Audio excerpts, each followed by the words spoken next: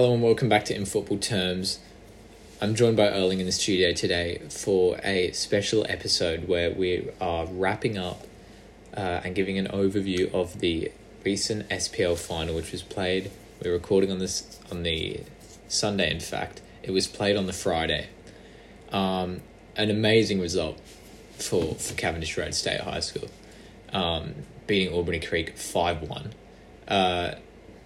Due to the previous results where they'd been down twice, I think this came as, the magnitude of the result came as possibly a surprise. Yeah, and we saw a lot of interest in this one because we know from a podcast perspective, we made a few posts on the Instagram page about it, and that blew up. We really got a lot of interest there, and I think that shows the passion that the Cav Road community has with its senior team. And yeah, I think the other reason there was interest around this was because previously, going into this game, the first game in the SPL group stage, they went 3-1 down to Albany Creek, albeit Cav did have a few players out, but we wouldn't have thought that had that much of an impact. And then in the Metros, which we know is a bit more of an informal kind of structured game, they went down 2-1 again. So there was interest built up on this one simply for the fact that we were almost the underdogs. Cav Road really came into this with no high expectations. And leading up to this final, give us an overview of how the senior SPL season went for this team. And did they come into this game with some momentum? I think they did. I think they really did, because there was no doubt that they were going to make finals. I think pretty much the whole way through there was maybe a few bumps, but realistically they were always going to make finals. And they had a very strong team to do that. So their season leading up to this final, I think, was very, very good. And we know that there was actually a few distractions with this final because obviously, which we'll get into later, the Year 12s have external exams that they were doing, so that kind of interrupted things. I think this game was meant to happen in about week 3. Yep. And we're now speaking in at the end of week 6. So we know that there was a very big delay there, which may have played a factor in Albany Creek's preparations, but I doubt it. But yeah, we saw a very strong season from the senior team at Cav Road, and I think that showed the character that they brought into the final, and certainly deserved it. Coming back to the actual final now, we saw some fairly casual and laid back approaches pre-match. I think you could say that is almost a philosophy of this team. Yeah. A lot of the players can, switch into another side of their playing mentality when they want to. But I think this is seen throughout the Cav Road ranks as well, by extension, actually. The warm-up not being really taken too seriously whatsoever. Saving all the energy for the actual game. This time it worked out. We saw, for example, in the intermediate boys SPL this season, did not work out whatsoever. How do you rate that approach? Yeah, well, as you say, I think that's more of a Cav Road schooling philosophy. You see this with the touch academies. You see literally zero warm up going into the games, yet they still win a lot of their games. I'm not too sure about Netball Academy. Don't pay too much attention to that side of things. I'd say they probably take it very seriously. Yeah, they do get that impression. So anyway, back to the normal side of the Cav philosophy. This was expected. We saw players such as JJ Hamdad, one of the goal scorers, arrive almost 30 minutes before the game with a bag, came and ate one of my chips before the game. And I think that showed what we were about to see. We were about to see a casual, laid-back, non-stressed game. And I think although some people believe that is a poor approach to having a grand final of such a prestigious competition, for players at Cav Road that really works, and you see many of them really take that laid back approach. And as you say, this time it really worked out. But I think it's safe to say that really stems from the coaches. Well, I was just going to say that follows through into the coaching philosophy, and we know the head coach of this team, Cal Turp, he's not much of a tactician. he's more kick of a, it long he's or more keep of a, the ball. He's more of a man manager. Yeah. He keeps the players happy and kind of lets them do their own thing. He's not too skilled with the tactics board. He's pretty much top level of coaching is with his under-9s at club level. So, translating that into a game of this magnitude just isn't quite really going to happen. But then what we see is, we see two sides of the spectrum, because we see obviously this undenied glory coach that... Oh, completely. The success is undeniable. It's you have to put your hands up to what he has done with his under-9 team.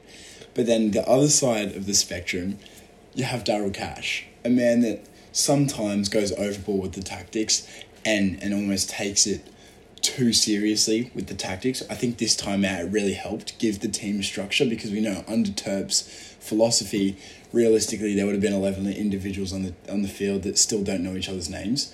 Whereas with Cash, we did see an element of tactics, but ultimately I think that balances each other out. You have one that's a very good man manager, one that couldn't care less about the men, but cares way more about the tactics board. Yeah, completely. And we'll go into more the actual game now. We saw the goal scorers being, quite spread out. We had the opening goal scored by Luka, the second goal by JJ. Novak scored the third, the captain, Oscar, scoring the fourth, and then Novak with the fifth. So he got 2. But apart from that, it was quite spread out. Albany Creek obviously got a consolation somewhere in there. Who were your standout performers in this game? Well, I'm just going to mention, what happened, the first goal was a penalty by Luka. I believe it was Luka that won that penalty, and it was a very cool, calm, collected penalty. Just another example of Cav Road's calm philosophy. JJ came in, scored a good goal, and then we saw Albany Creek score their goal, but no less than 30 seconds later, we see Novak score the third. Well, that's amazing, because you could say that could definitely be like a turning point in the game. You know what I mean? I think it was, and I was just about to say, I think that really almost Cav lost momentum, but then immediately gained even more. Well, that's what I mean. It could have gone either way, because if we saw the score go to 2-1, if that then comes back up to 2-2, you've completely lost your momentum. Has changed. You haven't just lost it; you've gifted it to the opposition. But I think what was really important in this game was that third goal by Novak that really turned the tide right back into Cavs' favour. And realistically, going back to your question about who was who was the best player, in my opinion, you have to say Novak took 2 shots in that game, scored 2, and that is what you see in a clinical striker. You see in a player such as myself. I will take 1 shot in a game and I'll score that 1 shot, or I'll get 5 shots in a game and I'll score those 5 shots. So I think that is when you see a player of a high caliber really, really setting up for his team, and I think that was a key to the success of Cav. But ultimately, one of the birthday boys, actually, Timo Werner, who we have had on the podcast, he's a player that usually we never has seen success in his life. But I think he had one of his standout games. Well, that's interesting, because to the many, many, many people that would have seen this reposted all over the Instagram stories, they're not seeing Timo Werner's name on the list of goal scorers. But you're saying he was a bit of an underlying. I do believe if you were on his birthday, if you were to see an assist sheet, I think he's on 2 or 3 of them. Right. And very, very good assists. Oscar's goal was extremely... It was a brilliant header, but it was also set up by a really good cross. And I think that really, really showed that Timo Werner is actually more than just a joke, as many of us do see him. But yeah, so you could really say that maybe it was because of the motivation of his birthday, but that really was one of his standout performances. I also know Kai, left back, had a very solid game as usual. Josh Dudley, centre back, another great game. There was many you could pick, but I think almost just for the bias of his being his birthday, you got to give it to Timo. And I think, maybe his referees and anyone close to him would be slightly relieved by that, because obviously he's going absolutely nowhere. on the academic side of things. Yeah. So, you'd expect to see some results on what he is, I think he's currently focusing on with this football. If you are not doing anything academic-wise, an expected ATAR of around 30, you'd expect a performance on the pitch. I was just about to say deliver that. His passing completion percentage was higher than his ATAR, and I think that shows where he's trying to take his career. He's obviously trying to keep it more on the football side of things than on the academic, which really is a good, really good decision. But kind of linking to that, if you go over to the Instagram again, you'll see the Last Dance post, and this really was a really brilliant last dance for the maybe 10, 11 of the year 12s that were actually they do graduate this week. So obviously now we're talking week 7. They played their final game week 9, last day of week 9, and now they're graduating week 7. So what a last dance that is. And can you just touch on the feeling that you as such a high level journalist see in these kind of moments? Well, I think the build up for this was interesting because, as you touched on before, it was delayed. So I think there was a big build up to that first scheduling because it was still pre-exams, and I think it was a more favourable time as well. The intermediate boys were going to be taken on a bus as support, and I think that was really building up to it, but obviously it got delayed and that kind of died down. But we did see a lot of attention actually on the football academy in the last week because of voting for football captains, and also there's the awards dinner tomorrow night, actually Monday night. So I think all this attention surrounding the football academy definitely translated into this game. Unfortunately, it was at a slightly annoying time for spectators, around an hour and a half after the daily conference had finished. However, I think especially with the coverage that we gave it in football terms, really helped to kind of spread the game to a wider audience, at least the result to a wider audience, and really give them the publicity that they deserved on their last dance. Yeah, because I was just about to mention, we saw a crowd of about 60,000 people at this game. It was actually a very big turnout, and I can't say I was expecting it. I think obviously our post had a big influence on that, but I think, I'm not sure how much money the school paid the refs and SPL's organisation to have a home grand final. Usually we'd see that at a neutral venue, but obviously there was some money brought into it somewhere. I think that really fueled the team, because last thing you want to do is go down a third time to Albany Creek at home in front of 60,000 fans. I touched on before about football academy captains. The current captain, who will be the current captain for about another day until the awards dinner, Oscar. What influence did he play in this match? Because obviously he has a big influence over the academy, has been a great leader for the whole academy this year, scored a goal. What's his influence in the dressing room? He really is looked up to by many players in the academy growing up, the young ones, the grade 7s, grade 8s. He's really looked up to, but he's also, which is what makes him such a great leader, is he's looked up to by some of his elders in his own team. And I think that shows what kind of person he is. But I think what he brings to the football field is he brings a bit of flair. He brings a bit of character. Because without him, I think you could really get stuck up in the old Daryl Cash style of football. Yeah. Just play the first pass you see, get into some rondos, all that kind of vibe. Whereas he brings a bit of creativity into the team. And I think he's more of a captain that leads by action rather than a captain that leads by speech. By example would be the common phrase. Sorry, yes. But obviously in football terms, we like to switch up our phrases. But yeah, so I think he is the epitome of what Cav are looking for in a captain. Continuing with the captains, and I did have some concerns from an outside perspective that the nail biting and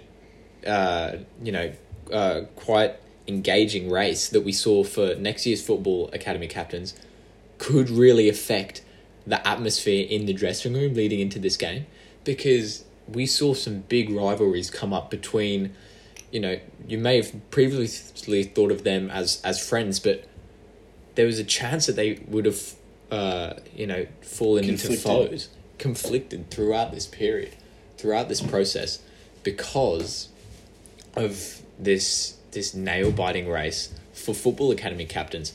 However, that seemed to kind of, fall away as this game approached. I think it was a healthy competition. I think, realistically, they were actually helping each other with their applications. So it was healthy, although obviously there's in the back of the mind that you do want to be that captain.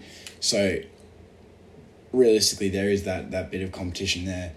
But I think what did help was on the Thursday, this may be leaked information actually, but so we had Novak, Roman, and Josh running as the male captains, and it was made aware that Josh was seriously lagging behind in the voting, and Roman and Novak were really taking a leap forward in the voting process. So I think Josh wasn't too concerned about that. Realistically, I think it was more his referees kind of pushing him to see if he could do that. But his lack of campaign, I think, is the reason why he is lagging behind. And so I think going into the final, Josh was already made aware that he in for no chance. Novak and Roman know each other very well, and I think that aspect of knowing that they've both done well, their campaigns have been successful, brings a bit of internal success already before you even know who has been chosen as the captain for next year.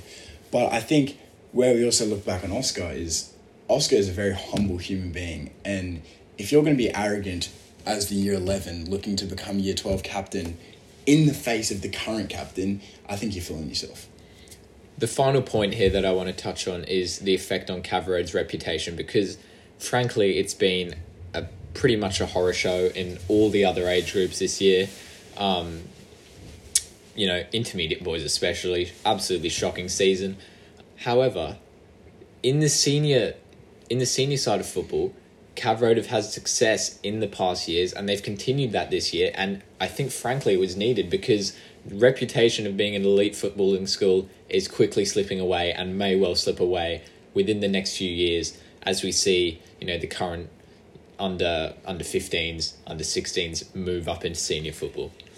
I think what you do miss here though is that Cav really do follow the philosophy that as a youngin you're actually looking more at developing than winning games. And so maybe what we're seeing here is that our younger ones are actually developing very well, and when they come to senior football, they will be very good players. But I think, as you say, this was very much a relief for Turp and Cash's employment at Cav Road.